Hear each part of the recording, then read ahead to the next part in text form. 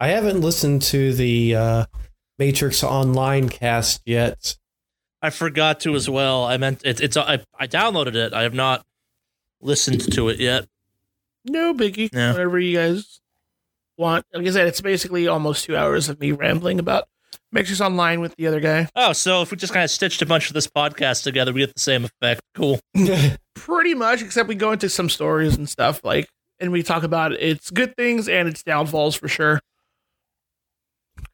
So, despite what you me believing, there's 5 minutes of good things and the rest of it's downfall, or this is what we have nice things, bro.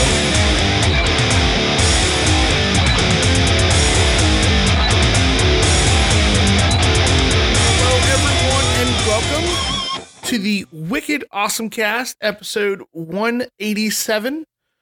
I don't have a cool related punchline or joke, oddly enough, for this. So 187 is a weird number. Yeah. I always think of the Ice Cube song. Yep. There's an Ice Cube song about 187. Because 187 is slang for homicide, or not slang, but a code for homicide for the police. That one. I did not know that. Charlie and the bubble you live in. No, I just know Ice Cube from Body Count fame, not his so-called rap career. Ice Cube is not in Body Count. You're thinking Ice-T. You're right, I am. There's so many ice rappers out there. You're absolutely right. Thank you for solidifying your stance in the bubble, sir. I don't fucking know rap. Hello and welcome to the Wicked Awesomecast, guys. Or Wicked Awesome Rap. You got me on that one. I got nothing on that one. Yes. This is not the first time in my life I've made that mistake either. It's amazing of all the people to get tripped up by something like that. It's never Charlie. Charlie's usually the one who's pretty on it. Ice Cube and Ice-T. One goes in the other. Is this a new year, new you situation here? Oh, well, that's all right. In the future, you know. No, I won't. I will make this mistake many times over before I die. Hindsight's 2020, Charlie. If you lined up all of their, maybe you could know one song collectively out of all their discography, except for Body Count. Sandbag me forever. You have to acknowledge I say 2020. Well, sandbag cast, because Charlie's gonna stick to that. Yes, we're the back. tactic is strong. Just saying. I hate you. Strong style. Hoorah. Well, we are a full cast. We've got Henry, aka Nomad Heart, aka Kraken Zero, and we've got Charlie, aka Mordak Undivided, aka the Sandbag, and of course me. I should Alex. change my gamer tag to that. You Sandbag. That's a fantastic one. It's probably taken everywhere, but it's still a fantastic gamer tag. Mordak Sandbag. No, just fucking strips to the Sandbag. And yes, I am Alex, aka Mave Online, aka the Ruffled One, because he refuses to acknowledge it. So I think you're in rustled territory at this point. We're bordering on rustled Jimmies. My Jimmies are definitely getting rustled here. It's getting there. But yeah, we're back. We've got the full team together. I'm excited. We've got some fun news. We've got wow news. And so we have bad news too. Oh yes, we do. So wow news is like Sega news. Either it's really good or it can't be good. But yes, it is actually, just for reminders purpose, I will be gone after this episode. Yeah. Because I am moving. So I won't be on next week. To a house. Yeah. Ooh. I bought a house. He's no longer homeless. Yeah. Well, I mean, I guess now that we're segueing into this, I guess we should just start our weeks and all that stuff. So I guess I'll just kick it off since I already said that. But yeah, I'm looks like everything's in order. We got underwriting approved and everything. So I signed stuff next week and I have a house. So it'll be exciting. I'm scoping out the setups in terms of that. I gotta get the internet scheduled.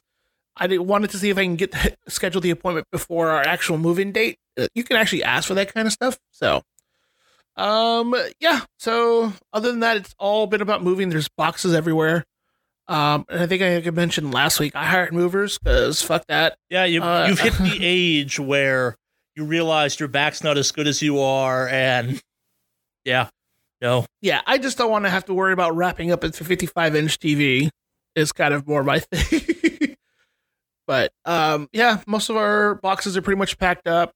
This week we're going to go pretty bare bones, and then finally, get on moved out and settled into the new place. So I probably won't be on next week, but don't worry, guys. I'll report back from my findings in the Shadow Realm while I'm gone. Nope, no Shadow Realm. Yep. Well, I already said it. So have fun living in a basement.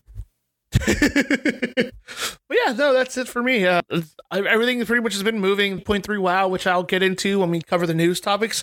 It's always fun when one of our weeks becomes the news, where it's like, yo, I played a thing that is in the news. In a good way? No. All I gotta say is, woo, lad. But yeah. So, anyway, enough about me. Who wants to go next and talk about their week this week?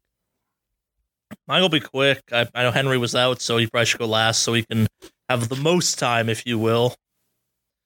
I don't know why I wasn't like the Destiny puzzle that's going on right now is cool, but I'm not vibing with it. I had a weirdly busy week of things, like my work went to hell, so I chose to spend my time wisely and easily watch the Doom Eternal trailer at least 100 times. That trailer is fucking cool. It's such a good trailer. Like, I started looping it at one point just as like a soundtrack to my working. And the guy who sits next to me at work was like, why are like every minute and a half you suddenly go like, yeah, silently. I'm like, it's the part where the Doomslayer cuts the demon into 3 parts and it matches the music. He's like, is that a song? I'm like, it might as well be at this point. Yeah. I fucking love that trailer so much.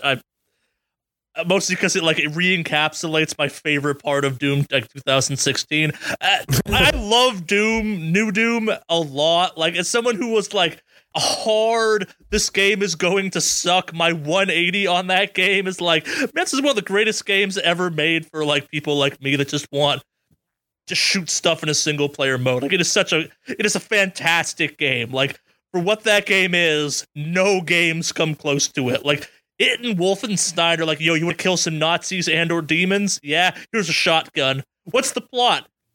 Do you want to kill some Nazis and or demons? Oh, okay. Yep. I mean, that's the thing. And the mechanics are just so well done. They are all just an extension that just makes it. I thought I'd get sick of the takedown maneuvers. You never get sick of the takedown maneuvers. They're so good. It reminds me of the Destiny takedown stuff. Like, that stuff is always fun to do over and over. Like, I appreciate those. You do the takedowns in Doom way more than the Destiny ones because they're how you get health back. Like, the goal is to do it on every single fucking enemy. And like, oh, these will get boring. Fuck, no, they don't. Every time you're like, yeah! Murder with elbow. Yeah, but it's safe to say I'm very excited for the new Doom, for Doom Eternal. I love the fact that I'm sure they knew this coming out of Doom 2016. They're like, man, people fucking love the voice that gives the whole Doomslayer explanation of why the demons put you in a stone sarcophagus. And we're gonna put that in the trailer and make that like the narrator for at least the trailer. I'm like, yes. Because I love that voice. I love how they talk about the Doomslayer. Like, everything about that aspect of the lore of Doom, I'm like, man, this is so good. I would just read, like, books or, like, listen to audio tapes about the Doomslayer narrated in that, like, deep, demon-y voice, which is just like, we fear the Doomslayer, but have to respect the Doomslayer for his murderness. It's like, man, that is some respect from demons. Yep. Yeah, I love the whole story of it. Yeah. And somehow it's like they made it all work. I mean, like it's even that's a continuation from Doom 64. You know, Doom, yeah. You know, it's just perfect. Just so well done. Yeah, like I've said, like I have problems with Doom 2016's multiplayer, as in like it shouldn't even fucking be in the game because it drags down the rest of like that game is as close to perfect at what it does as a game can be, in my opinion. Like there are better games out there, but like there's nowhere left to polish the main point of Doom 2016. And man, does it look like Doom Eternal's like, what if we polished Doom 2016 more? How? Oh, we found a way. We bought a new polisher. we gave the Doom Marine biceps again. Oh, and a shoulder missile launcher. Oh, and a grappling hook. Oh. No, Zelda, yeah, we gave it to the Doom Marine. I've never wanted something more in my entire... It's on the Super Shoddy. Okay, then. And it works really well. Apparently, yeah. Like, everyone's... like. Again, like, as someone who spent, like, the lead up to Doom being like, man, fuck this bullshit, Doom is dead, die, and then Doom happened, I'm like, fuck yes, Doom is the greatest game of this year, fuck everything, I think we give it to Hitman that year, because that game overall is technically better because of a shitty multiplayer, but regardless, super excited about that fucking game. The trailer's so good. If you haven't seen that trailer, go watch it. Like, even if you don't like Doom, that trailer is dumb fun.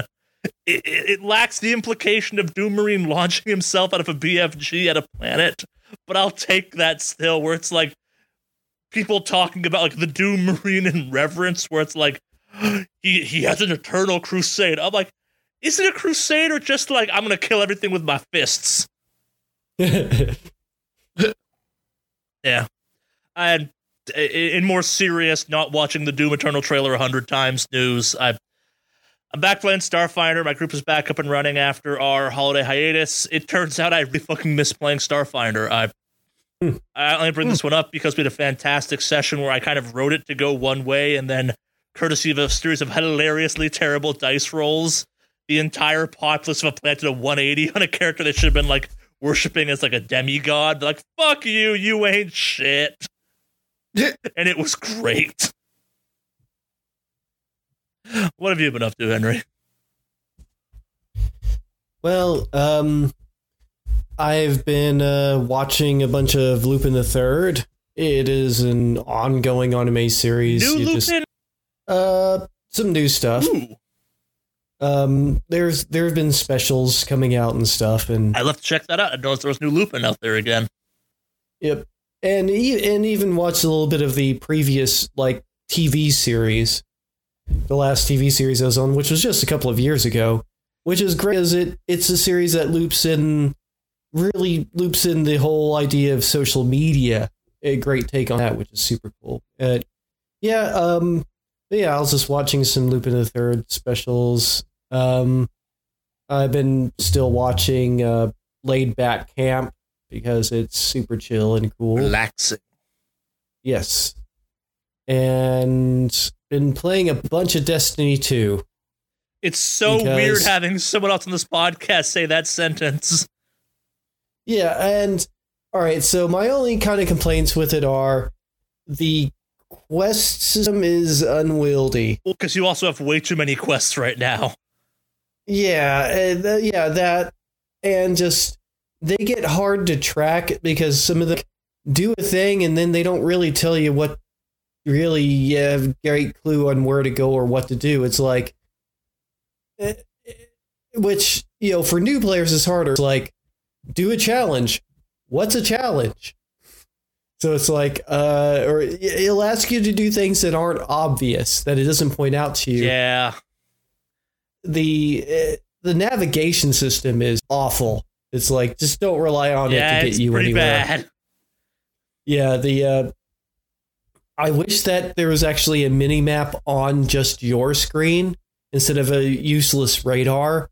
I mean, the little thing is literally utterly useless. You can pop the ghost and kind of drop a waypoint.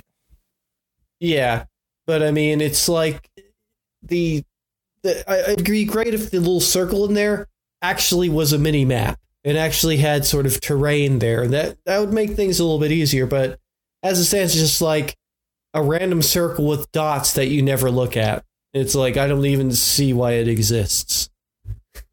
be honest. Because it doesn't even go out far enough to be useful for any sort of meaningful tracking. So it's like, why are you a thing? It'd be also nice if it had, cardinal directions on it so that you know which direction you're going. Yeah. That would be nice. There's just so many little things they could do just to make it a little bit easier, a little bit better to use. But I guess the other thing that annoys me is the fact that the the colors that you can attach to equipment, they're like one use. And then it's like you can't use them for anything else. And it's really hard to find a color you like. And you can't just find a bunch of it. You just have to run into it by complete accident. And that's annoying. Yeah. Once you get them, you can pull them out of your collections. But yeah. You have to play a lot of that game to get all the colors you want. And I found a few, but yeah, I've been mainly playing Destiny 2, making my way through its various quests and quest lines. Some of them it's kind of bad that occasionally I definitely have to bring up a wiki about it to figure out what I'm supposed to. Yeah, I actually have wondered about that. A bunch of things for that game that are kind of no longer in the meta. It's like, oh yeah, is anyone still even doing any of this bullshit anymore? Yeah, and some things are like, I think that there's just a bit, it's weird to say, but too many quests. Coming into that game after 3 years of things is probably definitely a problem.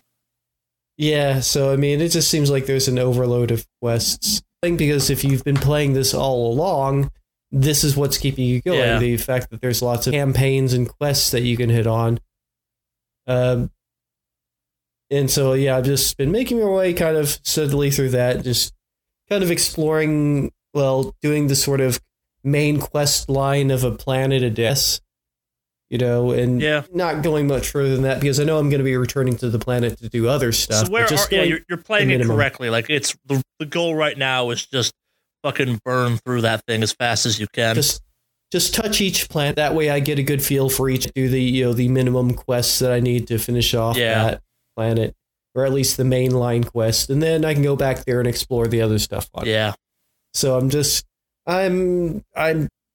about to go to Dreaming City or Dreaming. Okay. Yeah. I think that's the Dreaming City. Yeah. I suspect you will think the Dreaming City is really cool. Yeah, and that's the next thing up, and at that point, I'm almost done with just touching every area, I guess. Have you been to the moon one yet? After that, yeah, I did go to the moon just to try out the moon, and yeah, it's super haunted. Yep, stupid haunted. Moon's haunted. Yep, really fucking haunted. But yeah, that was cool because there's a whole cinematic and whole kind of quest line for that, and that was pretty cool. But I'm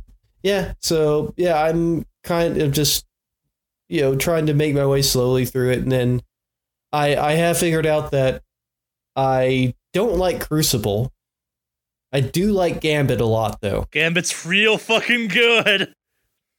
Gambit's super fun. Gambit is like the best PvP mode in a long time.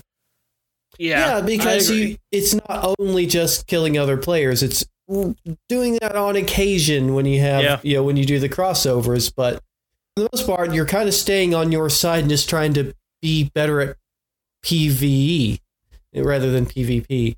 I don't enjoy Crucible much. That really just comes down to who has the better weapons and armor. Yeah, Crucible has some problems. Yeah, it just feels like there's definitely some weapons that are better for PvP as well. Oh yeah, no. Like, there's even some rolls on certain guns that are good for PvP. You're living in a post-recluse breaking shit world, which that was a dark time period. There were certain guns in the game that you had to get from high-end PvP activities that were game-breaking in other modes. I have a gun right now called Ariana's Vow that I'm a big fan of, and I've just been kind of keeping it, I keep upgrading it so that it stays relevant. mainly because it's super useful because it goes through shields. Yeah, it goes through the hand any cannon. shield. Yep, hand cannon. So I've gone with the hand cannon, handgun, sword set because I like light weaponry. You have a bow yet? Yeah, I have a bow. I don't like it as much as the hand cannon, though. There's some silly bows. Because the hand cannon goes through shields, the one I have. Yeah. And that's, for PvE, that's super useful. It's absolutely useless for PvP because it gives you no advantage. That's, there again, there's a, that's the sort of the issue. My favorite gun gives me no advantage whatsoever in PvE. So yeah, I switched to using the knife super because I think it's fucking blade barrage. It's just blade barrage. It's just knives out, awesome. Bitches. Yep. So that's cool. I like that a lot, and I've been using kind of a combination of armor abilities that kind of utilize that. Yeah, you're deep enough, and you can start upgrading stuff. Actually. Yeah, I mean, I've got, I use the fire grenade, works in line with the fire knives. And also I've got a few abilities on my armor now that will do things like if I do a finisher, it reloads all of my weapons, which is nice. I've switched to using the headbutt finisher for a moment. I'm not sure if I like it as much as the that one. As the one you can make it so you can cycle through random finishers, right? Yeah. That's, I feel, the correct-ish way to play. Well, yeah, I think the headbutt is cool, though. It is just kind of cool. Just thump somebody so hard that they die. That they just, depending on what they are, fade into nothingness. You headbutt them so hard that they stop existing. So that's fun. Hell yes. But yeah, that's. I'm still playing KOF All-Star as well, though. I definitely got the newest character, Whip, because you can just get her very easily right now. Because there's a special thing going on where it just spin the wheel. Chances are you're going to get her with just the free spins that you get. So is that the regular Whip? Yeah. Okay. Because I got the Christmas Whip. Yeah. I've been playing that. Yeah. But yeah, regular Whip is available now if you just do the roulette. There's a special event going on with a roulette thing. It's like, and one of the things they can land on is you just get her character, and the other things are you can also get some of the I can't remember what it's called. But in any case, yeah, it's pretty easy to get her. So and she's pretty powerful. She's pretty useful, mainly because her whip has a big range, and she's really good for dealing with groups. So I've kind of put her onto my main team now. My main team right now, I'm using Baseball Yuri because she came with. I think everybody gets her, and she's fun. And I'm using a 97 Athena, and then Whip now. 97 Athena is really good. You can pretty much infinite combo people with her if you know what you're doing. She's like, yeah, I can. Like, I've been in the tournament doing not the tournament thing, but the other matchup things, and I overperform simply by using her. I can easily beat like teams that are way more powerful than I should be able to, simply because she just overperforms. She's way powerful because of how well she can just combo the crap out of people. So, but yep. Is that potentially more of a broken game thing at that point, or?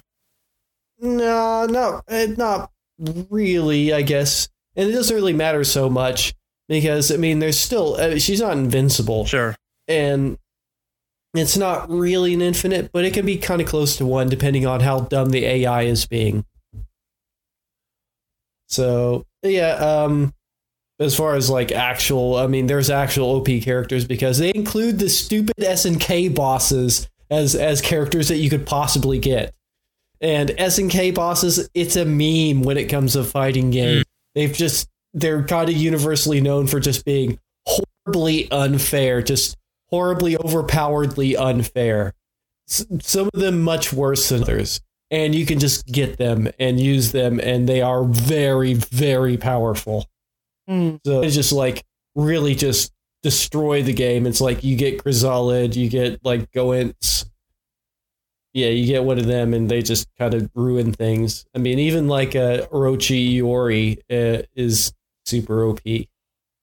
But yeah, but there again, it's like there's no. I mean, there is a PvP in it, but I've never managed to actually match up with anybody for that. So, it doesn't really matter about the OP characters, I guess. So much. But anyway, that was my week. It was a good week for gaming. Sounds it. Yeah. Now that you've talked about KOF All Stars, I've been playing it more and more, and I have to say, I really do enjoy it. Yeah, it's a fun, like, you don't have to, like a lot of phone games, you don't have to spend a lot of time on it per day. It's like you just log in, you get so much like free stuff. It's just like, yeah, well, there's not a real need to pay for anything because you just get so much for free every single day. But anyways, yeah. All right. Shall we look at the news then? I suppose we shall. Let's start with potentially the biggest news of the week. Sony is skipping E3 2020 despite having a new console out this year. Womp womp. Weren't they gone last year? Yeah, it's 2 years in a row. Yep. Further solidifying the theory that we've talked about here that as things get more and more digital with like Nintendo Directs, there's no need to go to E3. Well, and kind of along those same lines, the theory last year was Sony didn't have anything really big to show off, so they didn't bother having an E3. They have a new fucking console this year. That should be a thing you go to a press conference for, and it's unclear if that means there just won't be at E3, if they'll be saying that would make a ton of sense, hypothetically. Like, you don't need to even be at E3 and be at E3. EA has proven that pretty aggressively at this point. Yeah. Well, however, Microsoft, Xbox basically said that they will be there. Yeah. But, yeah, I don't know. It's like, I think it's kind of reaching the end of its useful life, much like a console. I think it's also been just such a complicated year for the idea of going to E3 in some ways after what has happened at E3 in the last year. It's like, man, you are making a very deliberate choice in a potentially very weird way. Unintentionally, even at that point. Yeah. The joys of leaking all them personal press information for all those journalists. Yeah. So let's speculate wildly before we move on. Do you think this is the last kind of big E3? I think E3 will continue for the foreseeable future. But so we saw those documents about trying to rebrand the thing into more of a PAX style thing. Like, are the number of years E3 is actually relevant the way E3 is currently numbered? I think it's already reached the end of what like, it's definitely like what it was, what it once was. That is not what it is now. And it's not held to nearly as be seen as being obviously as important to the larger ones. But I mean, what do you think about its importance to smaller companies that can't hold their own Nintendo Direct, or, that aren't the massive monolith that is Sony, that literally makes everything? Well, I don't disagree, but who are you talking about specifically in this case? I don't know, like Devolver Digital or some smaller company like that. I mean, do you think that it's still a venue for these smaller, mid-sized companies to get a kind of press on them, get press eyes on them? It's kind of personally speaking, I think it's kind of a mixed bag, because as far as difficulty of being able to like stream your own Nintendo Direct, anybody can do that. The problem is the kind of like the medium of the outreach is, I guess, the harder part. Yeah. I think in some way you do, like, for mid to lower, like, not to, like, I say lower like it sounds weird, but, like, you know, like mid-sized companies in terms of popularity to, like, new indie, like, maybe E3 is a good thing. Like, it'd be good for them, but you can also have other ones like Indiecade and things like PAX. that. But, like, True.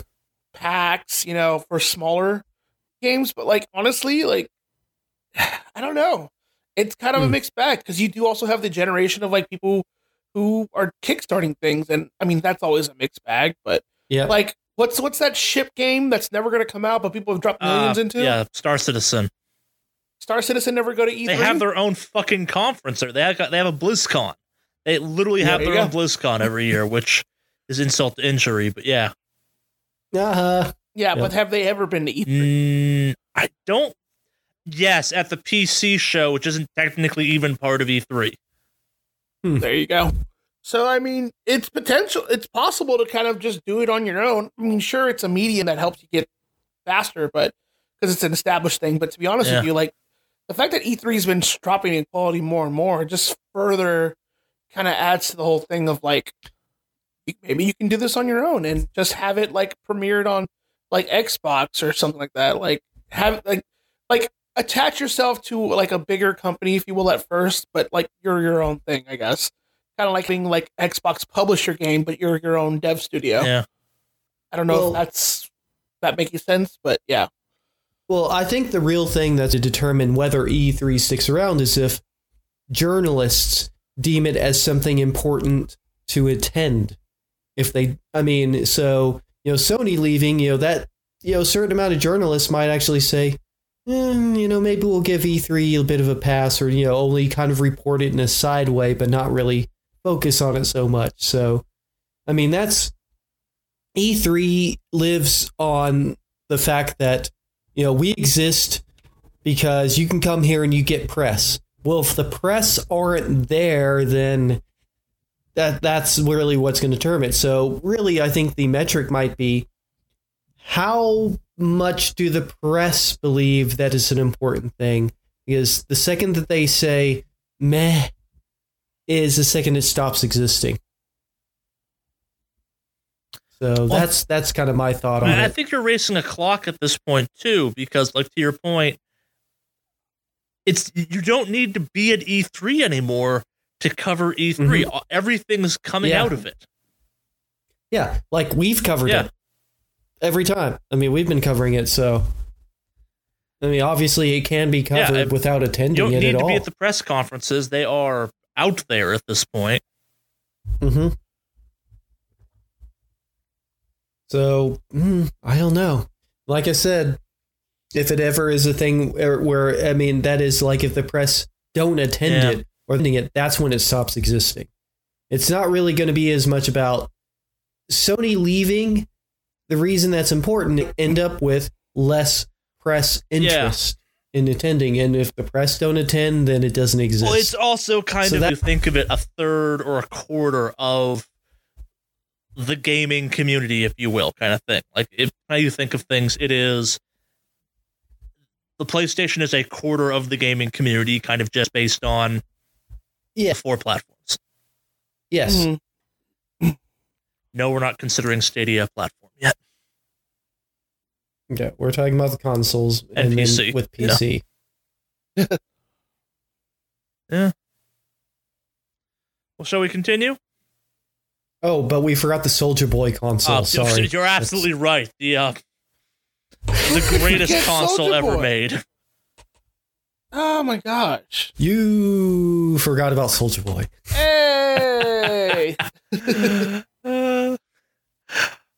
I was driving recently somewhere and I was a song, but like something made me think of that ongoing joke we have of like I'm like, what the fuck is it now?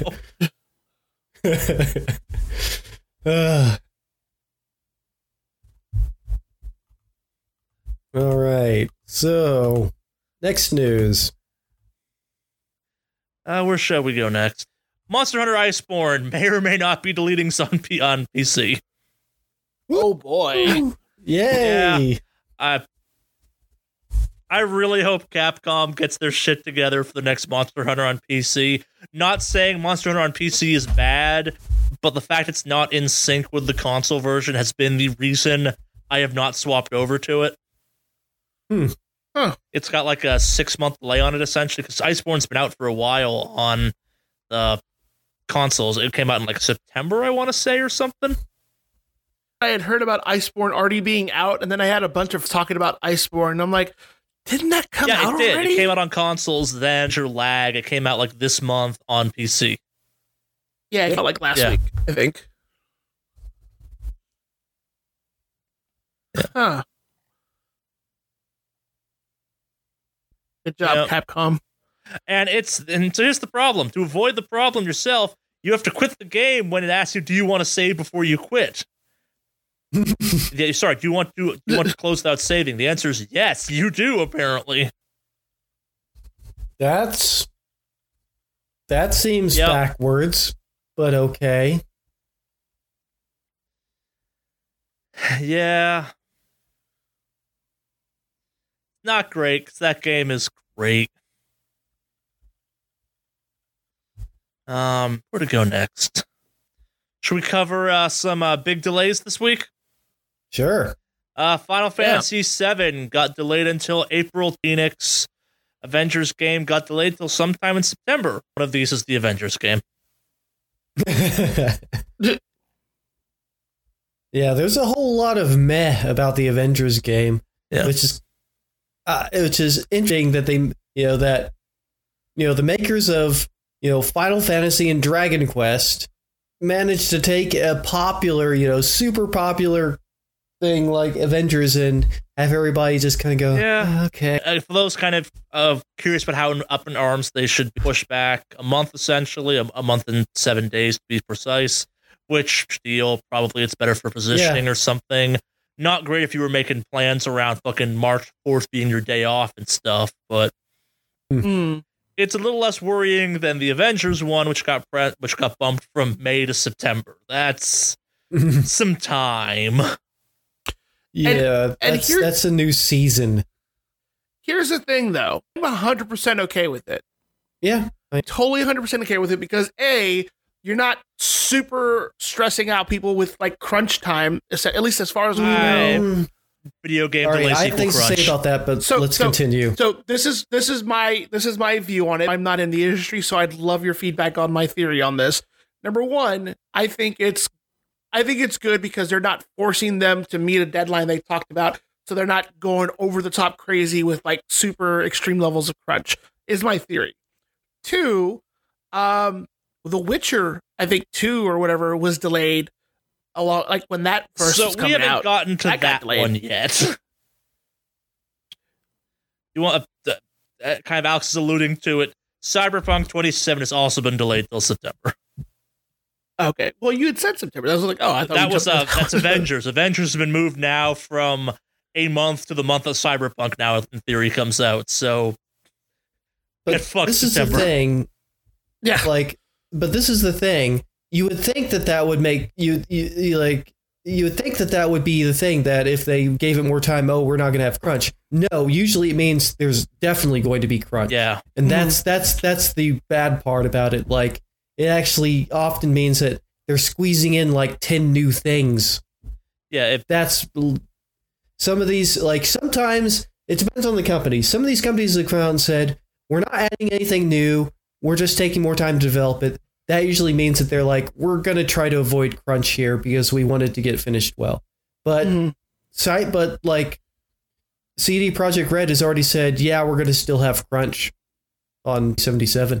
Gotcha. They've already admitted to it. And so it's like, and it's a real problem because this is why, all right, so there is something called Agile methodology, and Agile, sometimes it's referred to as Scrum. Scrum is one of the things you do as part of Agile, but the idea behind it is the decisions on technology and how long something should take to make is in the hands of the engineers that are making it, where there's a kind of a flow line between like the kind of the person asking for or needing certain things to be in the game. That comes up through, the executives and, directors and stuff saying that these are what we need the game to do. These are tasks that need to be done. This is what needs to be done. But then the engineers go in and say, all right, here's how long it will take to do these things. There's more to it than that. It's more complex and is actually well spelled out and very specifically sort of measured. But that's what it's supposed to do. But that's rarely used at companies even now, at software companies. It's agile methodology is still very rarely used at companies. Gotcha. If it was used, you wouldn't have crunch because you wouldn't have deadlines based on, by a, somebody not in engineering saying, all right, get this done in 6 months. And the people in engineering being like, we haven't told you how long we think it might take. We haven't even had a meeting to discuss that yet. I mean, and now you've told us 6 months. And that's what keeps happening here, with a, all right, 3 months here, whatever. I would be much happier if they did more like what we see more in times with movies and like coming next fall, very, loose, bland, ideas. And then as it gets close to time, then like, September 15th, instead of announcing September 15th 3 years in advance. So, I mean, this is yet another problem that will be alleviated if, basically if there's unions for game devs. Like, they'll be like, no, we're not working 90 to 120 hour weeks to get this game finished because we like to live and not die. Mm-hmm. But for some reason, it's like expected. It's like, oh, crunch, that's just what you do when you're a programmer. Why? No, it shouldn't be expected to sacrifice all 100% of your waking hours to a game. Well, and no, that's in a perfect world, if you're doing the whole, like, if you are indeed extending it out to like just if in a perfect world, crunch is not caused by added features. If the delay is not caused by added features, it still means you're crunching because someone fucked up your timetable and you just didn't get it done fast enough. Yeah, like that. My industry is not quite gaming, but we're like, we push back a deliverable date. That's awesome, right? No, it means that's probably closer to the deliverable date should have always been. But because we're now behind schedule, we're going to be expected to go hard on this one. Yeah, so essentially, like I said, the people often making the decisions on when the deadline is aren't people that are actually involved in the development of said aspect. But I mean, there is definitely a thing of feature bloat, where there is like you'll have people keep tacking things on. I mean, that's what happened to Assassin's Creed Unity. They tacked on like this multiplayer thing at the very end of development. And that's why it just worked like crap. It was awful because it was tacked on because somebody in marketing or some decision makers like, hey, you know what? It'd be nice to have multiplayer in this game that we didn't make originally for multiplayer. And then they tack it on there and it's awful because of course it's going to be. So that's another thing that does definitely happen in software development too, is you'll have people coming in at the last minute and saying, you know what, it'd be nice if we had this in the game, even though it's maybe the game wasn't even remotely do that. But anyways, shall we move on? Yeah. Yes, it's been a season of delays, if you will. Let's do a quick one. Google expects to reach 120 games, some of them exclusives, on Stadia in 2020. That feels like on paper an achievable goal. I'm not sure it will do them any good, but that should be a thing you can in theory do. I want to know who the fuck wants to sign an exclusive contract with Stadia. One, technically. Who? Guilt, which is coming to other ones eventually, but... Oh boy. Yep. Yeah. Yeah, I don't know what to say. I'm with you on that one. Like the 120 games sounds reasonable. Like I've probably played 120 games easily in this console generation, so one would assume there's companies out there that are like, yo, we can totally put more games out on Stadia. Just give us get that sweet Stadia money. Indeed. Guess what we're talking about money. 2019 was a very bad year for the Epic Store. A very bad year. They only made $680 million. 90% of it was Fortnite. Well, a whole lot of it was actually exclusives because Epic's had. Way to toe the line, people. You stood up to the Epic Store and slapped down your credit card with defiance. Way to go, boycotters of the Epic Store. You couldn't wait to play Borderlands. Epic Store. Way to hold the line. Yep. Damn it, guys. We agreed Epic Store bad. Yeah. You weak-willed bastards. You couldn't pirate like everyone else. Almost like piracy's getting harder and harder. But while we're on the Epic Store, they'll still be using OpenCritic as a review, or I guess maybe the right word. There will soon be game reviews on the sea of OpenCritic, which explained to me before we kind of started up the podcast today, is like Metacritic. So read into that as much as you want. Aggregate ratings. Woo. Basically what it is. I haven't really used it that much, but I mean, it is an aggregator, but I guess doesn't necessarily use I don't know if this is bad, but it also gets from, blogs and just channels and all sorts of things. So, I don't know. I don't know. We've talked about before, just numbering reviews probably doesn't make a whole lot of. Those are the ones they're only going to see. Like any non-ones aren't going to show up in the system. And I guess as part of this, Tim Sweeney got out there and said that, we may do kind of we'll do user reviews eventually, but it's going to be an opt-in thing because, review. Yep. Which it sounds like a cop-out, but I'm kind of with him on that one. Like, the Valve stance on this one occasionally feels like a little too, it's like, oh, you can review whatever. It's like, you shouldn't be allowed to just own the game and review it. You should have had to either put in a majority amount of time and or if you say it's like if the game is a 20-hour game and you've successfully played like 300 hours of it, game a bad score. I don't know about that one. Because you could, an example, I've played Final Fantasy X, and for the most part, the game has its, its highs and lows, but the ending was absolute garbage, and obviously you don't know the ending. What I'm saying is, if that game's 100 hours long, and you play, a major multiple of that number, it's like playing through once and not liking it, and playing through it 5 times, and then saying you don't like it, shut the fuck up.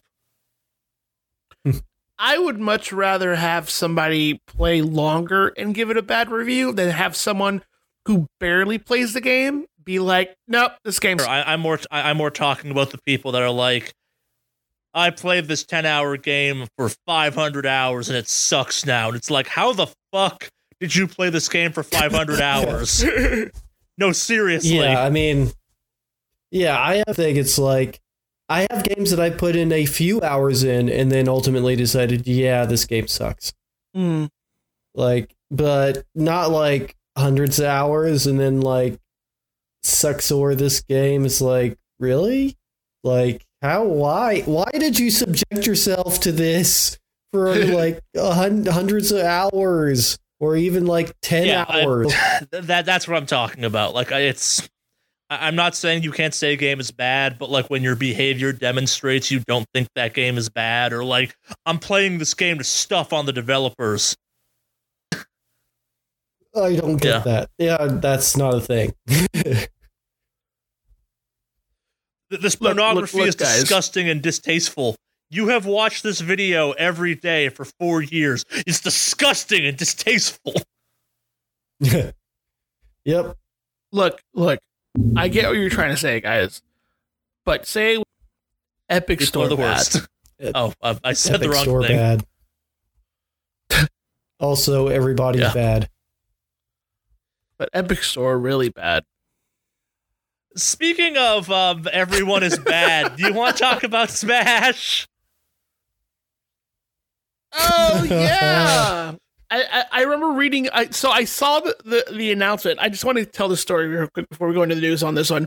So I saw a text message from Charlie, and I want to read it to you guys verbatim because I think it was probably one of the best text messages describing the situation here. Let me see here. Let us take a moment to appreciate this great time we live in. They finally added a Fire Emblem character with a sword to Smash. Fans are pleased. No one is upset. The salt does not flow like wine. Everything is good in Smashland.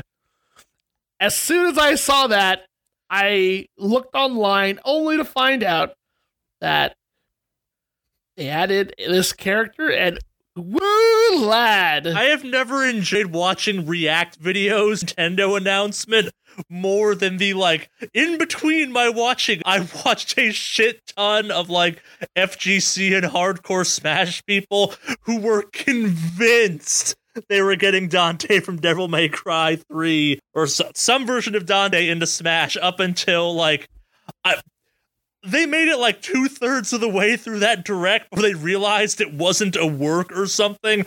Oh, the mass dissonance on this topic was just delectable. Going into this, so convinced it's obviously Dante. This is awesome. This means Smash is legit. Byleth happens, and then you had people I love Maximilian Dude. Go watch his react video to this because he refuses to believe this is happening for a solid 10 minutes. They get up into Sakurai demonstrating the mechanics. He's like, "This is awesome. Obviously it work." And I'm like, "No, it isn't, fucker."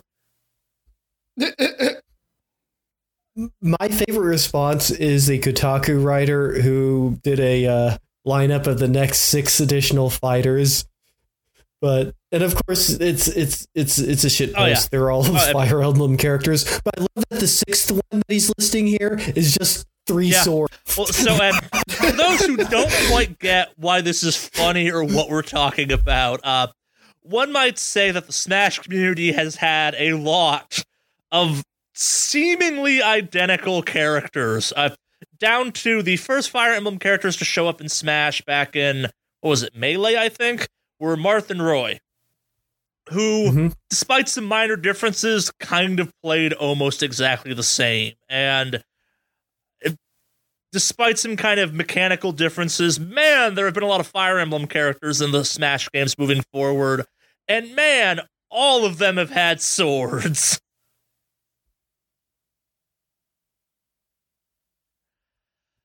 But I personally am relieved that Nintendo has finally found a way to get this beloved franchise about medieval combat and swords into Smash in this way. It feels underrepresented and due at this point. I know the Fire Emblem fan base was screaming for this to happen. It's about goddamn time they got a character in Smash.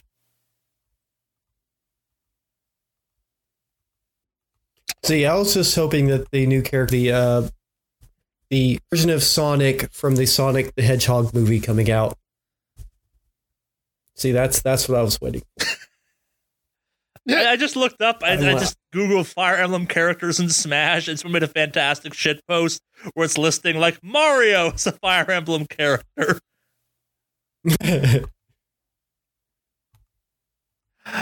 So to actually cover this with the, maybe not reverence its due, but actually do our jobs and cover this one. Byleth is the player character from the new Fire Emblem game that I'm blanking on the name of all of a sudden. Three Houses. Sorry, yeah, that has been a fucking giant Smash success. The character does have some variability. It's got essentially it's got 3 weapon skins for the 3 four legendary weapons of the of Three Houses. It also has the new character has both male and female, because in the game you can choose your gender, between the male and the female models. Its default setting is character with flaming sword. Its alternatives are character with weirder flaming sword, polearm, or axe. Actually, maybe a bow. My bad. They do seem to have some change on gameplay, but not major ones. Yep. That's got kind of an I guess. Everyone is excited about this turn of events. No one is upset. That's fucking great. I knew it was going to be juicy when I saw the text message from Charlie. But they made up for it by putting out 5 new skins for the Mii. You're more upset by this one than I am, and I get why. I'm not saying I'm not really so much upset. I just think it's hilarious that they're like putting in the character you wanted, and they are actually pretty cool skins, to be honest. Well, the Cuphead one is just Cuphead. It's just Cuphead is inherently cool, but yeah. Yep. Bugman. Yep. No salt in that community this week. It's nothing but smooth sailing. Yep. While we're talking about Nintendo, the Switch Lite sold over 1 million units in Japan in 3 months. Ooh, wow. People want a more portable Switch, I guess. My takeaway from this one, it's kind of a shitty takeaway, is maybe the Switch is inherently flawed and you should fix it, Nintendo. Like, the fact that this thing is selling as well as it does maybe means the Joy-Con idea, while neat, is bullshit. This is another thing to lose, hypothetically, while you're on the go. We've talked about this before. I have that like dock thing. It's the first thing I recommend anyone who owns a Switch buy, because it makes that thing feel less fragile, and it doubles the damn thing's thickness, but on a plane now, instead of being like, I wonder if this will snap in half now. It is also weird that the Switch perpetually makes me go, man, the fucking PSP Vita was okay as a portable console. It had 2 joysticks. Like, don't get me wrong, that thing had flaws, but like, for what that thing was, it should have done way fucking better. Yeah. You want to cover some Valve news? Sure. Valve's bad. Valve very bad. Because they had to officially get out there and say that Left 4 Dead 3 is not happening. Not as VR, not as a more traditional game. No one is working on it. Stop saying they are. Which, of course, leads us, game journalists, to believe they're working on it right now. Yeah, it's kind of sad. I mean, it's still, Left 4 Dead 2 is still one of my favorite games. I still go back and play that on occasion. It's just that fun. I like it. There's nothing like it. Yeah. But at the same time, while you're mad about that, it turns out Valve managed to sell out of their Index VR headset. It's kind of crazy. It's really kind of blows my mind that we're at a time now where VR for the masses is starting kind of be a thing. I mean, not quite there. It's still priced out of most budgets, but not as many as it used to be. I mean, we're talking, VR at one point was just like, several, $10,000 systems that you had to, that were, had to get all custom done and stuff. And now, less than $1,000, and in some cases, lower than $500. And that's it's getting in squarely into the territory of somebody within their usable cash now where it can be bought. So, it's interesting, I have to say. Yeah. Welcome to the future. It's kind of terrible, but occasionally. Yeah. It sure looks like Horizon Zero Dawn is coming to PC. Fucking cool. Which is cool. Yeah. Thank you, PS4, for beta testing the game. Yeah, I have been interested in that game. It just and that cool. game on like a super powered console would just look stunning because it already looks stunning. Yeah. Yeah. Like I said, thanks guys for working out the kinks for the real gamers to enjoy. Yeah.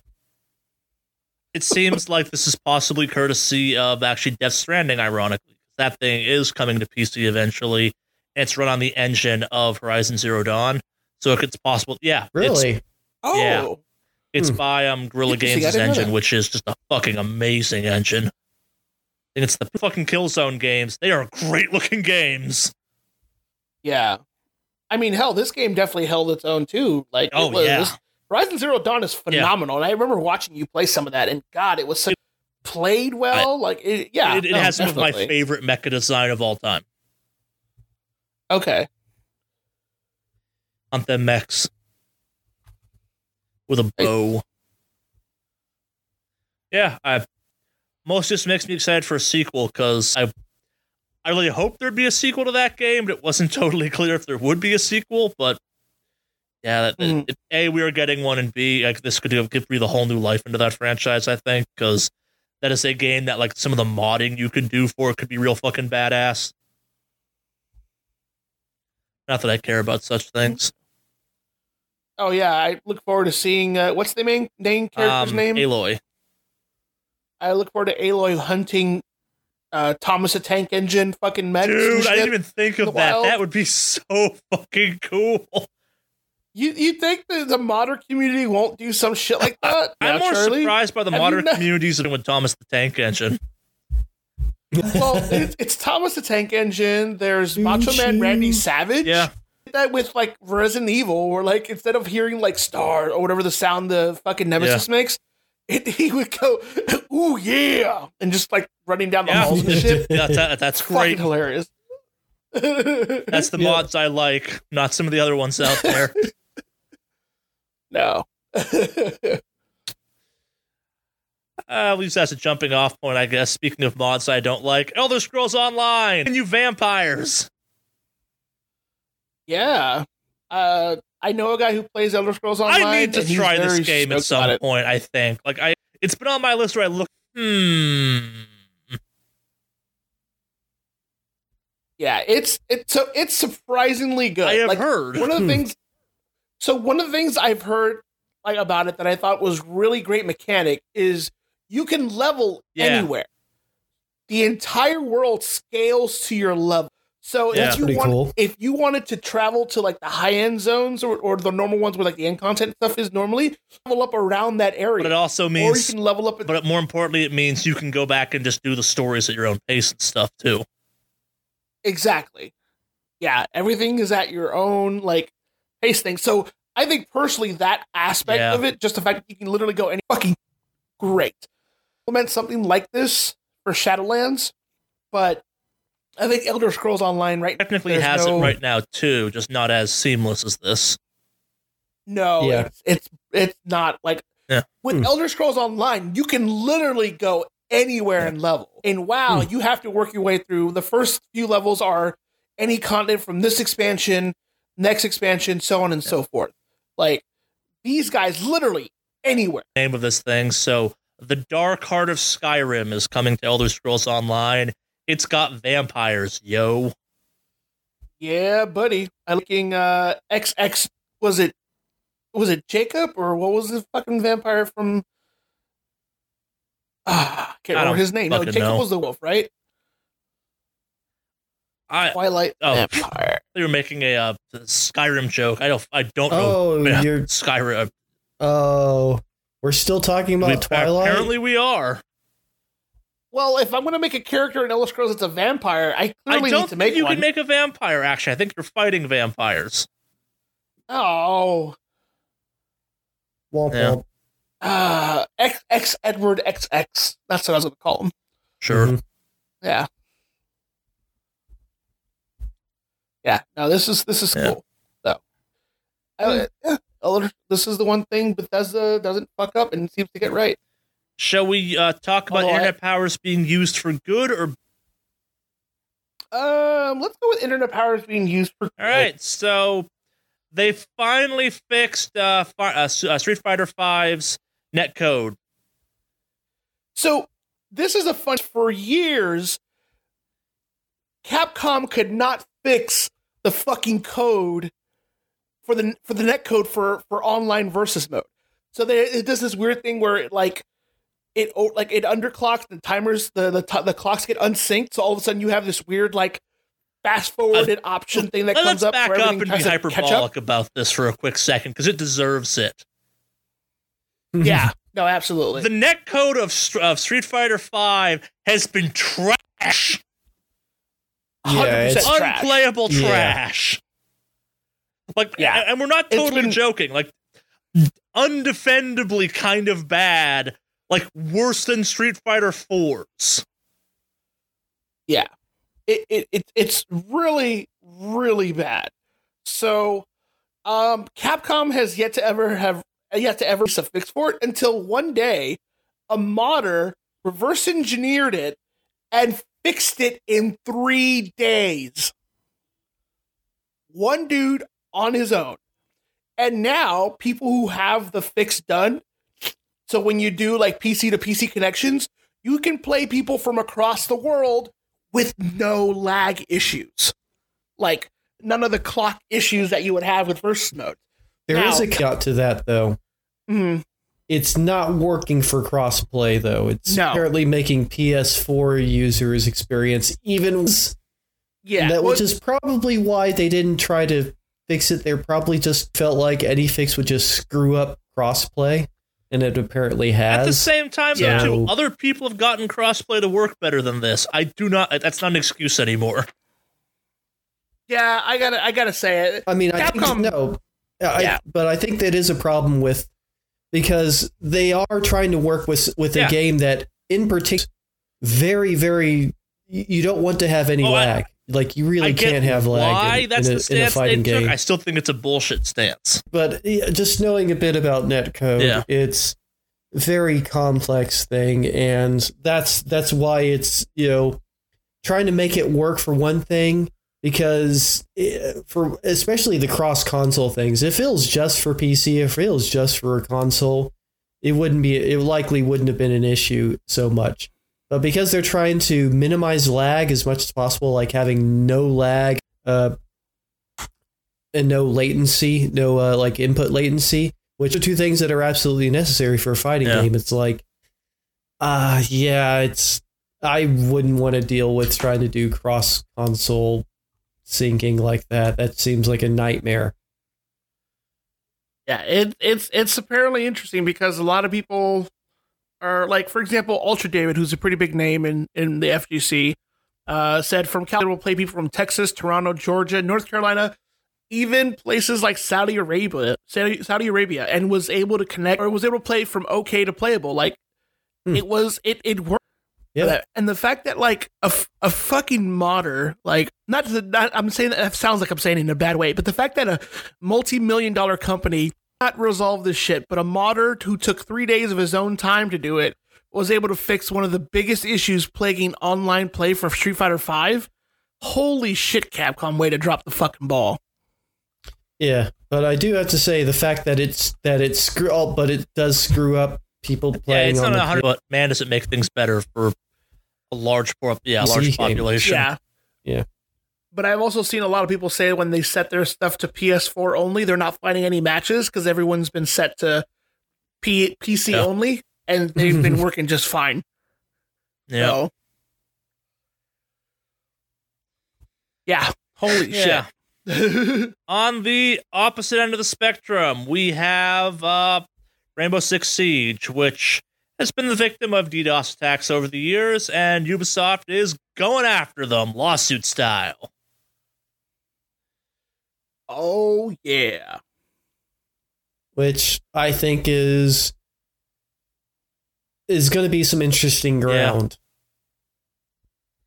Yeah. And so they're not just going after one person. So this is where it gets kind of weird. So Ubisoft has filed a lawsuit against the owners of an alleged distribution denial of service attack website, kind of like the low orbit particle cannon, whatever the fuck it's called that Anon has. Mm-hmm. Yeah, that's been used. As a result of this, they're not going after one person. They have they're going after a lot of people, not just in one place, kind of globally, which is interesting. Yeah, I'm for it. Fuck them. Oh yeah. I don't like the fact that they're just. I don't know. In this case, they are harming these DDoSers, but I don't think going after the company that provides the tools to do DDoSing is going to be as effective as they have said that they've noticed a 93% drop in the frequency of attacks since announcing this lawsuit. Yeah. That's not nothing kind of thing. Yeah.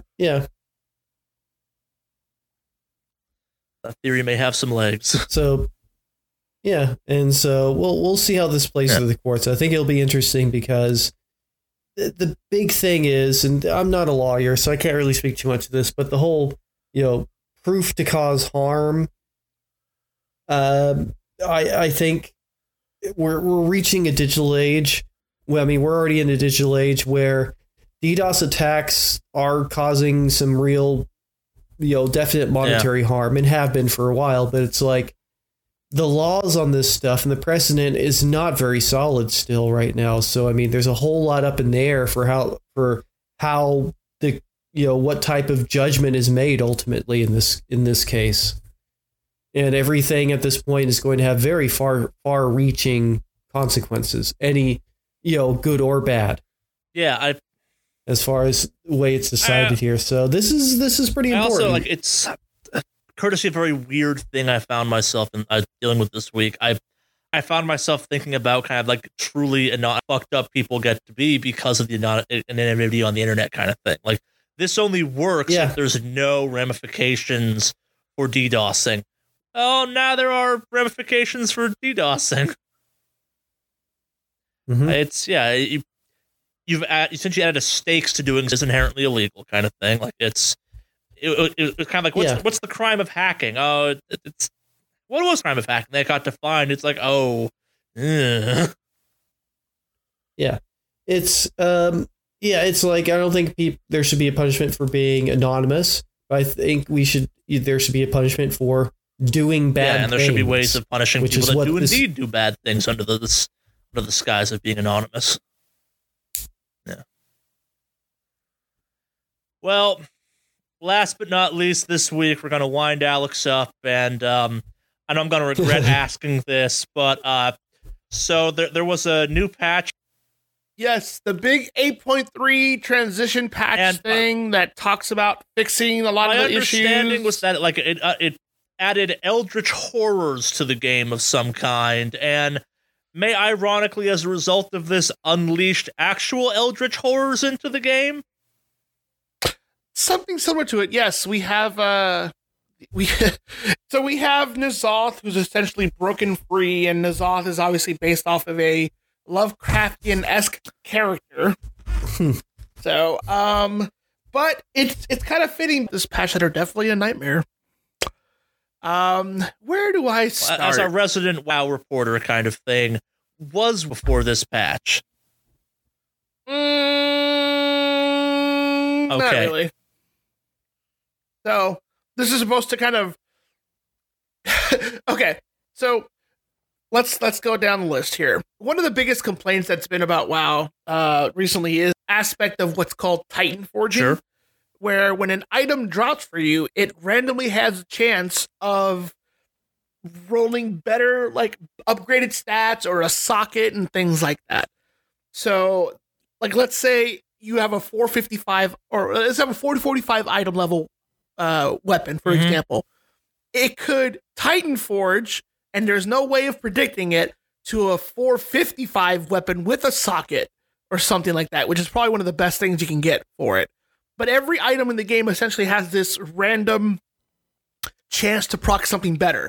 The best way I've seen it described is imagine you go to McDonald's and you order a 6-piece nugget meal. You pay your, let's say, $5, you get your meal. Let's say the person in line behind you also orders a 6-nugget meal. but their stuff McTitan forged, and now they have a 20-piece nugget meal with large fries and a large drink, and they paid the same $5 you did. The best way I've ever heard it described. Surprise mechanics. Yes. So it basically eliminated what was originally back in the day known as a best in slot list. Because back in old WoW, you had a determined set best in set for your character. So the best weapon for your character will always be this weapon for this tier. But no, if you get a normal weapon and then a Titan Forged other weapon that doesn't have as good stats, it's better because there's more of it, kind of thing. So it's kind of what they've been talking about. Like, that's been a bit. So they talked about it at BlizzCon that they're getting rid of Titan Forging. And for this patch, they're adding a new system, which is called Corruption, which is more RNG. And it's really bad. Okay. So instead of having, for example, the chance to roll a socket or a higher item level, your items now have a chance to roll a corruption effect.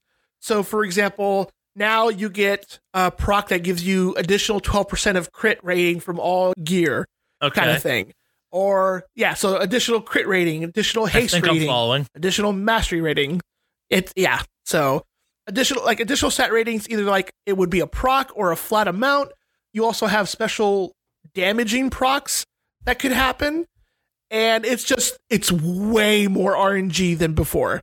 So it was like this whole... So going back to our McDonald's metaphor, this would be like ordering, I don't know, like what's a McDonald's thing? Like the Big Mac. Let's say you order a Big Mac meal.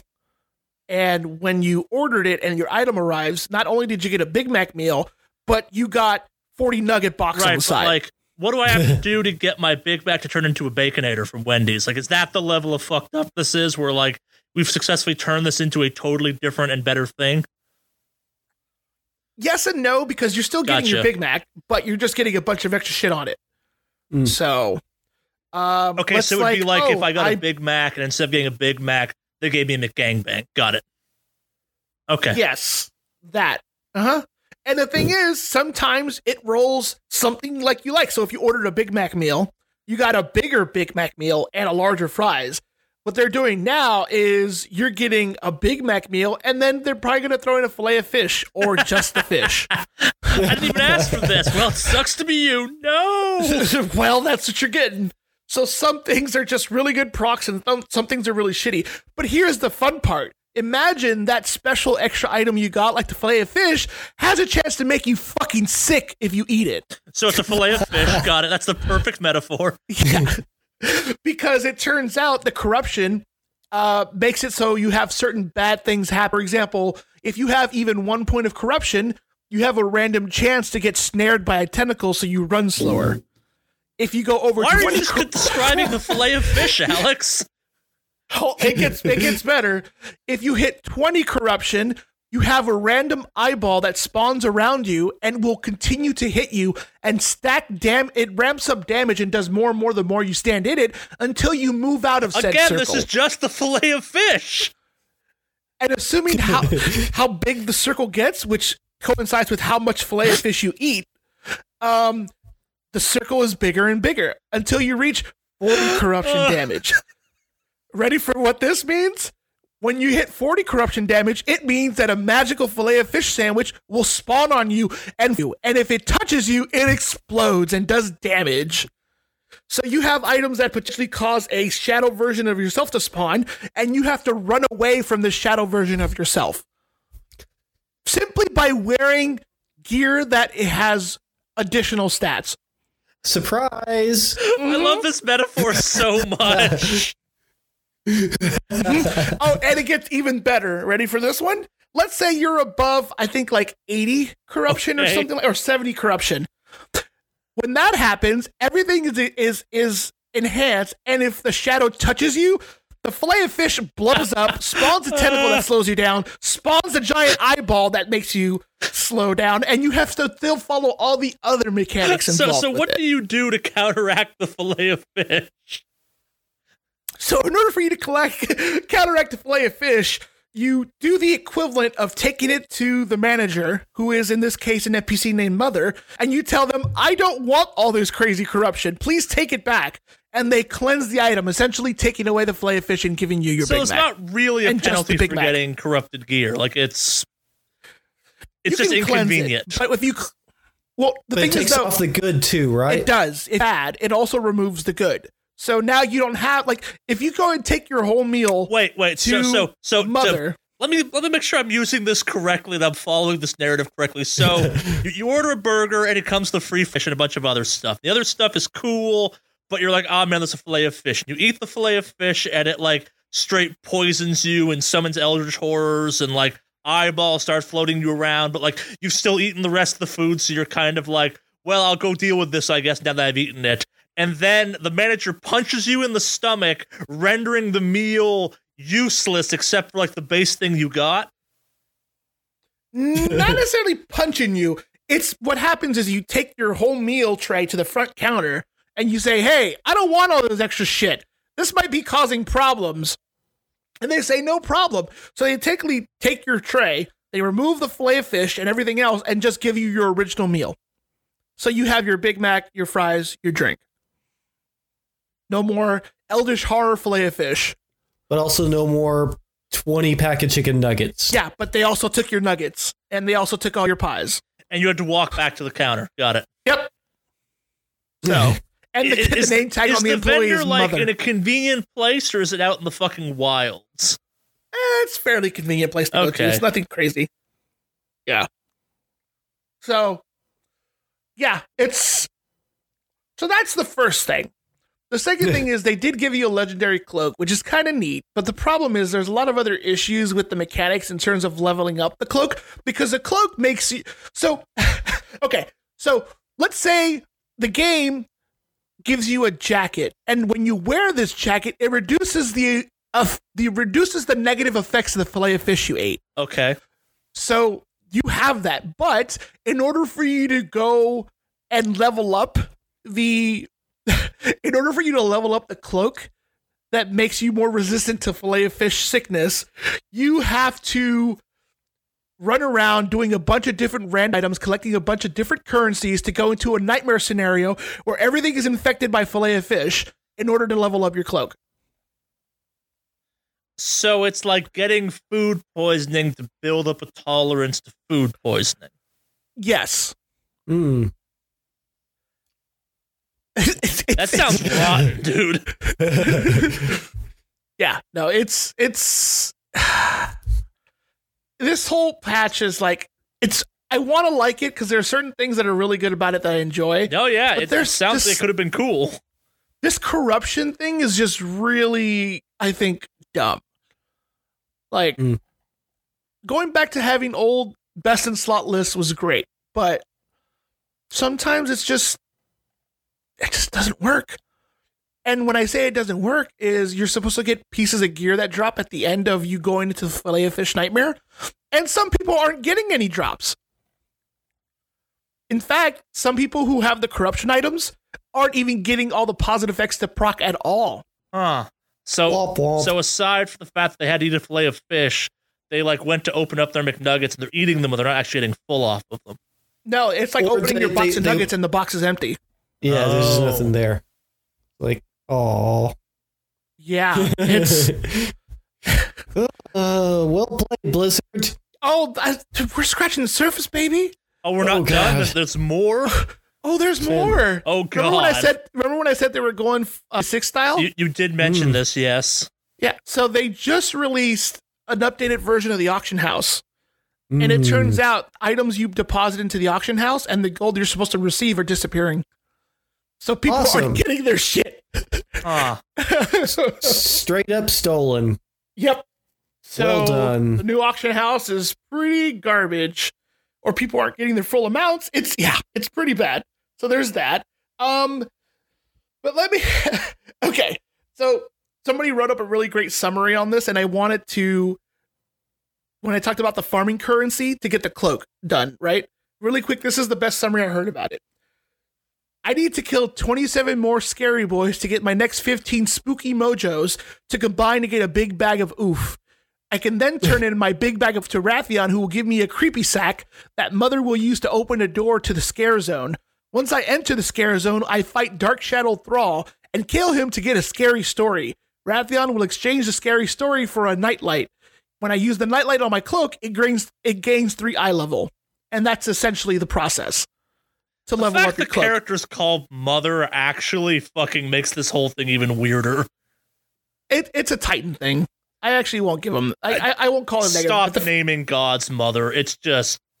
But yeah, so there's the auction house stuff being broken. There are the rare mobs rarely spawning, and which is more than usual, except when you tie it into a daily quest you have to do, it makes it difficult to do the daily quest stuff you're supposed to do. Oh, and the best part, there's a quest you have to do to get to 8.3 that gets you into all the new content there's to do. So before you can see and actually start using the new content, you have a 3-hour time gate built in just to get to the end where you can start grinding the rest of the stuff out.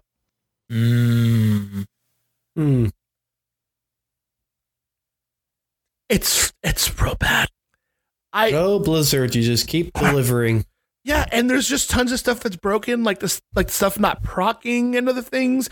And it's great because like this is stuff that they said, oh, well, we're trying to shine away from this and it's going to make things better, but it hasn't. I think this system is really shitty, speaking, because there's one corruption effect that literally has been giving people stupid, obscene levels of DPS because the item is so broken. So unless you have this rare one, you're going to be at a disadvantage because it's such a huge swing. The itemization for some characters is garbage because a caster trinket is the best in slot trinket for a bunch of physical melee characters. So there's a trinket called Psychic Shredder, which only drops for casters, mind you. Again, only drops for casters, but it's a best in slot trinket for a lot of melee characters. So imagine having to ask a mage to give up their trinket to a warrior because it's a best in slot trinket for a warrior. Mind you, the trinket has intellect on it, so it does absolutely nothing stat-wise for the warrior. It's just the proc on it is so fucking good, and it's good best in slot for a lot of melee characters. It's a shit show, friends. Horrible itemization, this stupid corruption system. Like, I had good feelings about this patch, and god damn it. Blizzard really does know how to disappoint sometimes. Sometimes. Yeah. And so there's just a lot of quality control stuff that could have been resolved if they didn't fire 800 people last year. Yep. Yeah, because there's a lot of quality of life shit that should have been looked at. Items not dropping for certain people. Oh, I can't even wait till the raid comes out because the raid doesn't come out till next week. So next week we have our first taste of Nyalotha, and then the following week starts the mythic race for World First.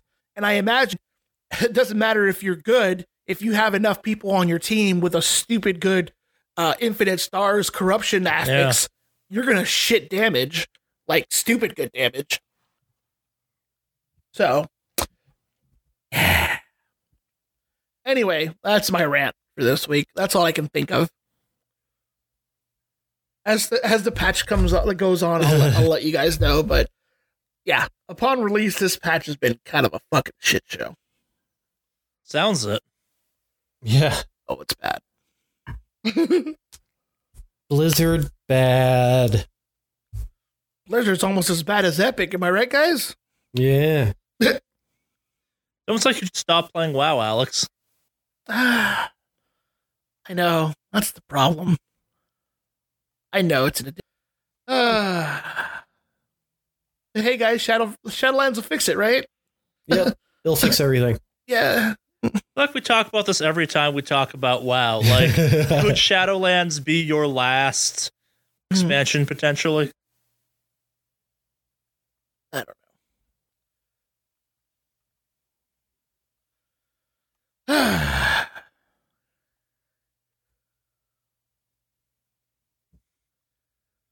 Anyway, that's all I got. Yeah. I remember to keep those silences in there. Yeah, no, definitely keep the silence. It's well deserved because, boy, that was fucking. Pause for dramatic effect. Yeah. Yep. Yarp. The dramaticist.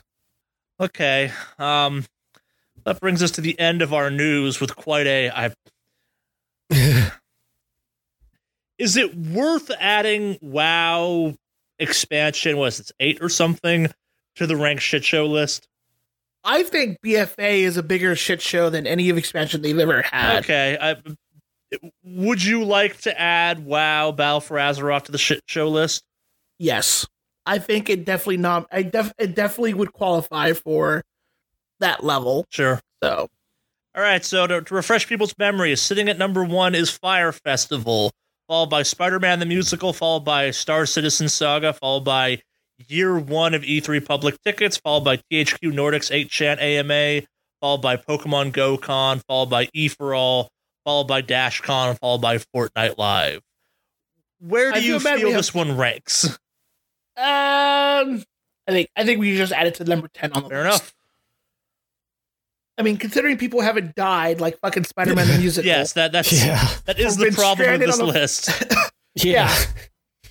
You know, at least Blizzard isn't doing any fucking AMAs on 8chan or any other crazy shit like that. Yep. People didn't have to travel to it. All right, it's officially on the list. There we go. I can't believe that rant was enough to finally get it added to the list. When I ask a question like, will this maybe be your last WoW expansion, and you don't have like an answer to that, that's when it makes the list. Yeah. I mean, okay, so look, I already bought Shadowlands. No, I know you did. But the fact that like you've bought the expansion, and when I ask that question, you're a lot like, oh, it's not that bad, or Matrix Online, or whatever, man. It's just dead air silence of you being like, I don't know how to respond to this in an honest way. Like, we have a lot of jokes about stop playing stuff. Destiny would have to fuck up pretty hard for me to go, I'm gonna take some major time off. But the fact that like we got like dead air out of you on that question is the telling moment where it's like, man, it is breaking a veteran of this franchise slowly. Yeah. So, okay. I had some time to think about a response.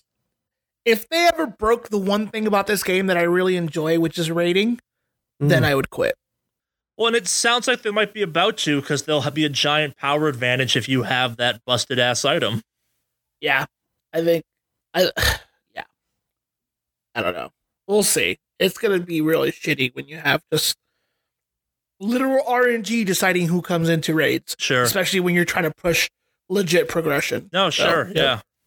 Yep. So, anyway, that's my rant for WoW. Yeah. This season, I'm sure as patches come on and things will go. Oh, I forgot. Last thing. Holy shit! I can't believe since I said the word patches, they canceled patch 8.3.5. So this is literally the last patch we'll get till Shadowlands comes out. When does Shadowlands come out officially? 2020, end of 2020, roughly. So.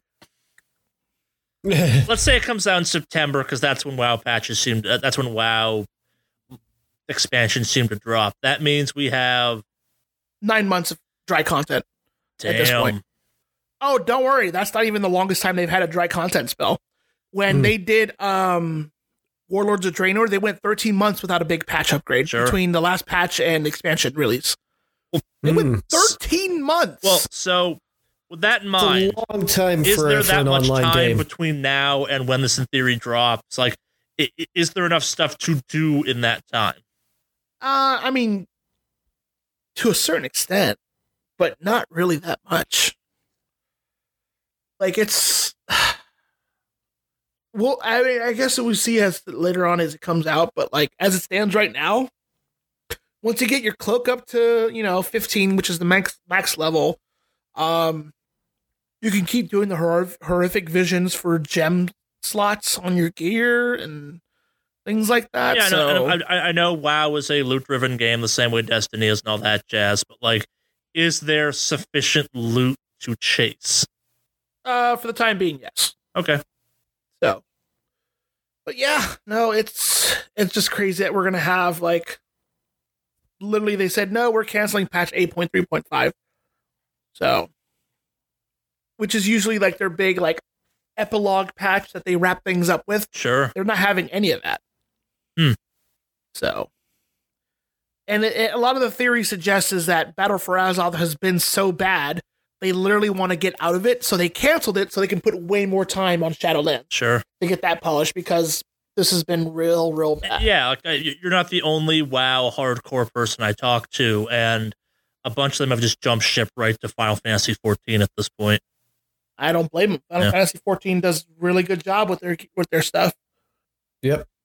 Yeah, like I there's a couple of people I know that have like said, yeah, Battle for Azeroth is like they let their subscriptions lapse for the first time ever in WoW's history, kind of thing, and they're like, yeah, no, I'm out. I just can't do this anymore. Yeah, maybe I'll come back for Shadowlands, but I'm probably out. I don't blame them.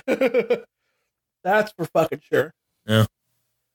Yeah. It's odd because like one of the things too, that's one of the biggest glaring things is that there's a mechanic that came out in 8.2 that affects your character so much that you can't raid without doing old content in 8.2 to be relevant in 8.3. And that is the Essence system, which was only added because there were classes that were severely lacking in some of their like rotation and gameplay. So they added this Essence hot, like we to this day we feel it's a band-aid fix that was added, but now it's so essential to the game right currently that if you don't have the right essences farmed up doing old quest content, that you're not relevant in this tier. We may do a special Battle for Azeroth thing once this is all cooled down, so just an episode of that, because I am fascinated at this point. We probably shouldn't chew up too much more podcast time talking about this because we're not a WoW podcast, but like I would love to do an episode episode before leading up to Shadowlands. We may do that sometime in the future. Yeah, mostly this is I'm not saying I find your misery on this topic fascinating, but like when you have a group like the people that are still playing WoW hardcore, and you have people like this disgruntled by it, and like in some weird ways it sounds like Warlord for Draenor is still the worst expansion, but this has been more detrimental. I would argue, say Battle for Azeroth is the worst expansion. Really? Because I still got the impression people liked it like overall more than Warlords of Draenor, but like it's been more problematic to the game. Like it has actively turned people away more. I think part of the reason Warlords of Draenor kind of fizzled out the way it did was because the story didn't really the story was really awkward on top of that, but at least I've heard people say some of the best times that classes had flavor and existed was actually during Mists of Pandaria and Warlords of Draenor. Sure. Some classes just felt really good to play. Like, I think in Warlords of Draenor, shamans could cast while moving. Like, that was something you could do as an elemental shaman, which felt good in, like, exercise because, like, I mean, you didn't have a lot of stuff you could do with a shaman back then, but the fact that you were a mobile caster was really a nice thing that made it stand out. Like, that's what made it shine. And so they took out that stuff, and there's just been a lot of class pruning and things like that. No, yeah, too. And it was also like its weakness was the fact that it was the first bad WoW expansion in some ways. Yeah. Yeah. And it's mainly due to like content drought and story. Yeah. But this game, the content has just been, I mean, there's stuff to do, but there's just a bunch of stupid shit to grind. Like, you have to grind artifact power doing world quests for your neck level in order to unlock essences that are locked behind dungeons and other time gating that you can't bypass or shorten in any way possible. And then you have to level up a cloak as you level up your neck, and then hope that RNGesus gives you the infinite stars trait for your corruption so you can shit on damage and not get killed by the Filet-O-Fish. Back to the Filet-O-Fish, it seems. Yeah. I think if we had a title for this podcast episode, it's Lovecraftian Filet-O-Fish or something. Yep. Yeah, something like that. I'll put that down on the list. So, but yeah, I think when we get closer to Shadowlands, having a Battle for Azeroth roundup. Yeah, we do that occasionally for games. I meant to do one for Destiny 2 going into the current season and stuff. I was going around with some Destiny players, but we'll talk more about this off the podcast. No need to bore our listeners with more behind the scenes. Yeah, I actually think that'd be a good idea. Yeah, definitely. Well, all right. We delayed gratification, if you will. We engaged in a tantric email reading from last week to this week. I don't know why I'm making this as dirty as I can, but I am. And now for release. If you will. God, that's terrible. We got one email that spilled over from last week because we did not read it because I thought it would be more fun with both of y'all here, and I think it will be. It's a continuation of our hockey slang thing. But if you wanted to send us an email, how would you go about doing that, Henry? You would type into your favorite email browser, wickedawesomecast@gmail.com. What's that email again, Alex? wickedawesomecast@gmail.com. wickedawesomecast@gmail.com. Spell as it sounds down in the show notes. I'm going to let you guys guess who this came in from once we get through more of it. We'll start off and I'll read the email, if you will.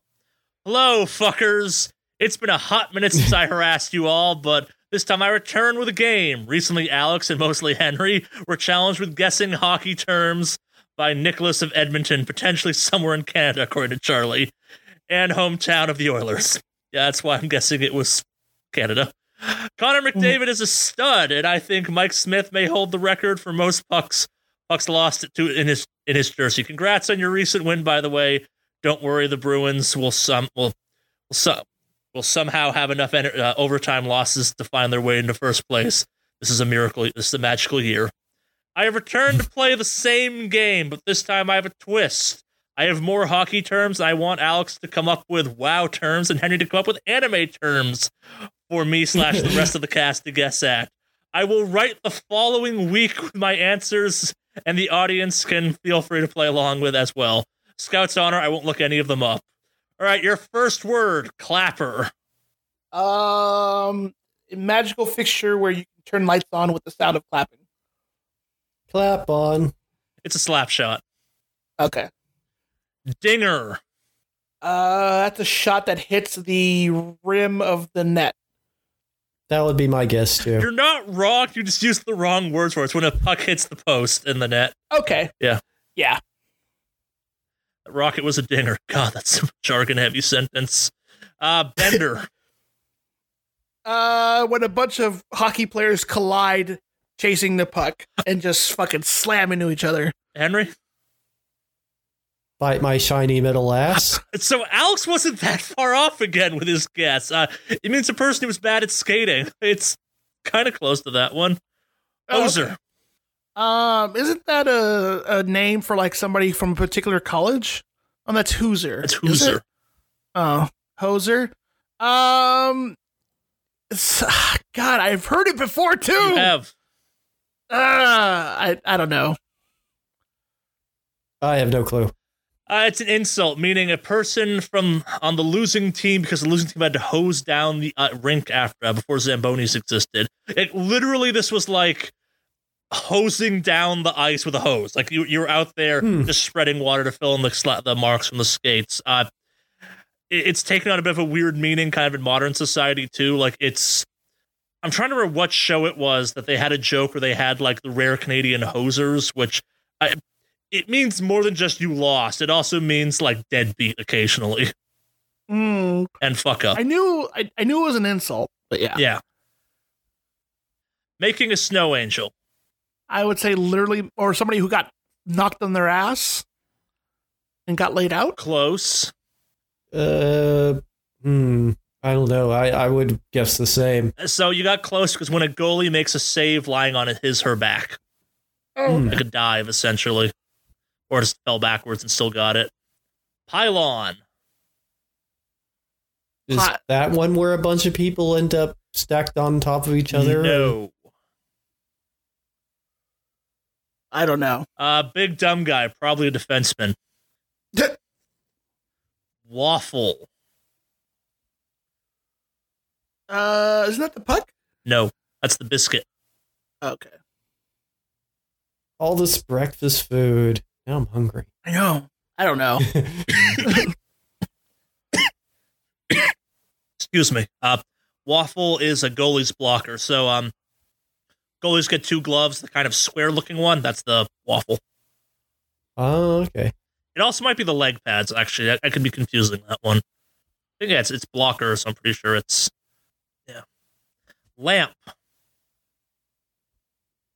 Lamp? Lamp. I don't know. I love lamp.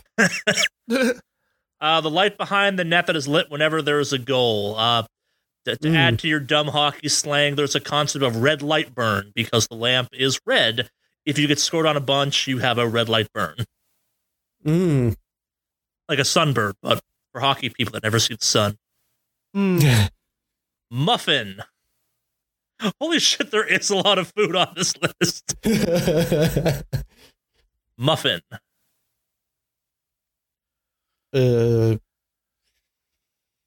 Yeah, no clue.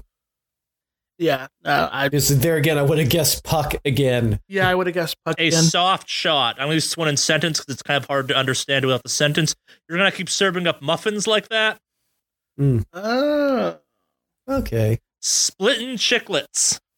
Somebody gets hit in the nuts. I was thinking somebody gets hit in the teeth. Losing teeth. Oh, shit. Yep. Chiclets, yeah. I'll save the end of that email for the end of the podcast. It's relevant there. You got a guess as to who it was? Oh, it's Jeff. Yeah, it's obviously Jeff. Yeah, I was about to say, that's Jeff, right? First of all, the moment... you want to know when I knew it was Jeff?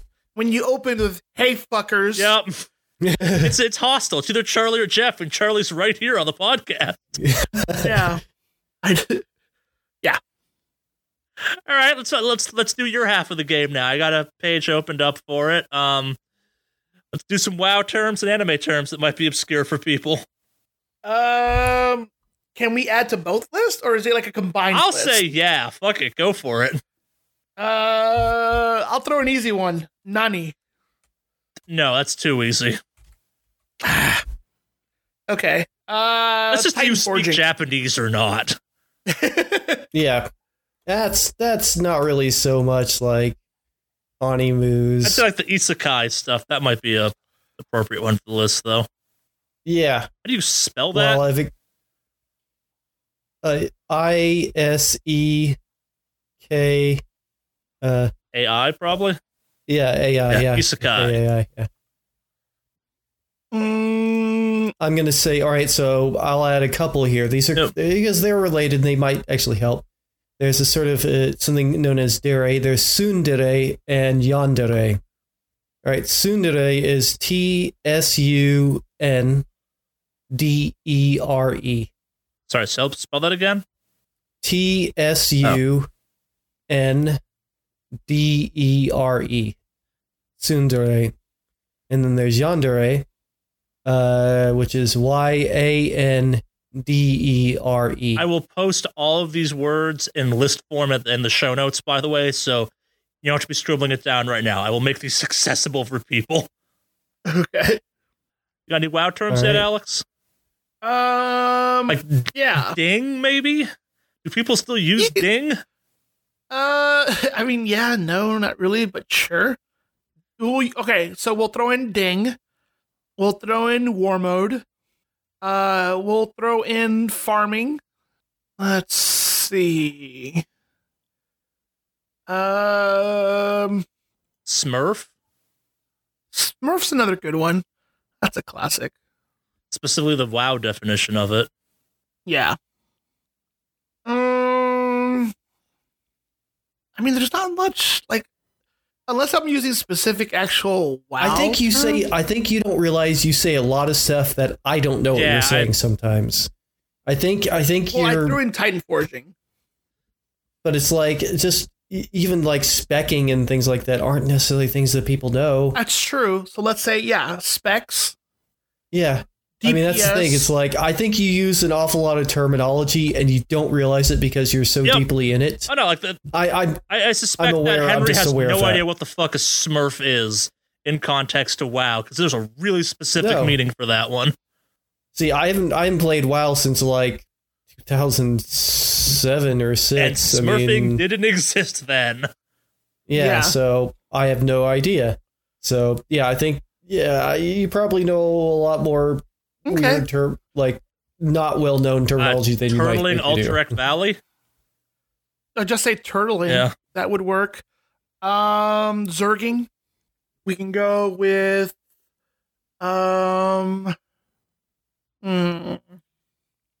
Specs, Zerging, Turtling, Bop. I don't know that one even. Yeah. I'll tell you guys off the podcast. Fair enough. Or next week. Yeah, you can even throw in Bop or Sack. Pop a CD. Spell as it sounds, as in pop a CD, as in compact disc. Like, yeah, literally the way it's, pop a CD. Or you could also say, pop a CD will work. That's a good list. We can go back to anime for a couple of minutes if you want to think up more. All right. I definitely have more. Chunibyo. CHUNIBYO. I'll just have you fix the spellings afterwards. There's no way I'm getting these right. Let me see where you're putting them, list wise, or where are you putting them? Or you're not putting them? Okay. Or here we go. Yep. All right. Oh, I'll just start putting some in there. I'll read them off as you put them in. Butcher the pronunciation on them. All right, and Moe. That one might be an easy one, but yeah, they may actually know what that is. I feel like you could go like basic with harem or shit like that, even. Yeah, harem and reverse. Well, reverse harem, definitely. Okay. Yeah. Trying to think of things that maybe people wouldn't know. Let's see. Ahoge. All right, so I'll probably don't know what that is. Let's see what else. Some of these probably I'm just trying to think of terms that somebody doesn't really know. Dojiko, maybe wouldn't know. Okay.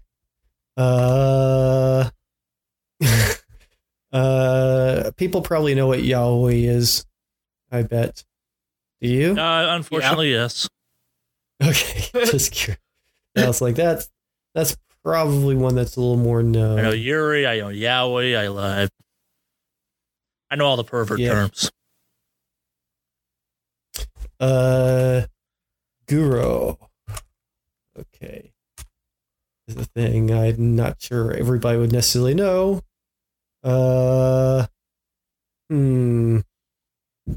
Let's see. This one may not be as well known. Yonkoma. Yeah. That's a pretty good list. I mean, that's about 10 terms. We don't want to go too nuts. We don't need like 100 terms. So I think that's a good list. Good. Any last minute ones you want to add for WoW, Alex? No, I think that's good. All right, to read off the list, for anime terms, we have isekai, tsundere, yandere, shunibo. Shunibyo, sorry. Moe, reverse harem, ahoge, dojiko, gudo, and yonkoma. Yeah, yonkoma. And for WoW, we have ding, war mode, farming, smurf, spec/specking, turtling, zerging, bop/sack, and papa CD. Yep, that works for now. Yep. We shall have we will happily read off your ideas of what the hell these things mean next week. You send them in. I will put a list of these down in the show notes for easy reference with actual correct spelling. Oh, I have one more I want to throw in there. D-Seed. D-Seed? D-Seed? Yeah. Just D-C-E-D? Just D-C. The letter 2. All right. Just D-C. Like AC/DC. Gotcha. The good half of AC/DC. All right. That's for the podcast this week. We just had the one email. Please no more hockey slag emails for a couple weeks. I find them fun, but I can feel Alex and Henry just being like, we're going to kill this fucker through the podcast. Make us look like idiots, uncultured swine that don't know hockey terms of like weird degenerates. Yeah, they're right. Fucking hosers they all are. But yeah, any last minute stuff we want to talk about before we close this out this week? No, not at the moment, other than I won't be here next week. Yep. I'm redoing my whole moving thing. So I should be back the following week. And I look forward to hearing all the answers that will be provided to the... You're right. We'll give you guys 2 weeks, actually, to write in so we can have everyone here for them. That's actually a good point, yeah. Okay. So I will post these next week and this week as part of the show notes, so you got a little time. Yep. Alrighty. Anything else? No, nothing else, really. All right, then we return to Jeff's email. Give your balls a tug, dick fuckers, and cue the metal.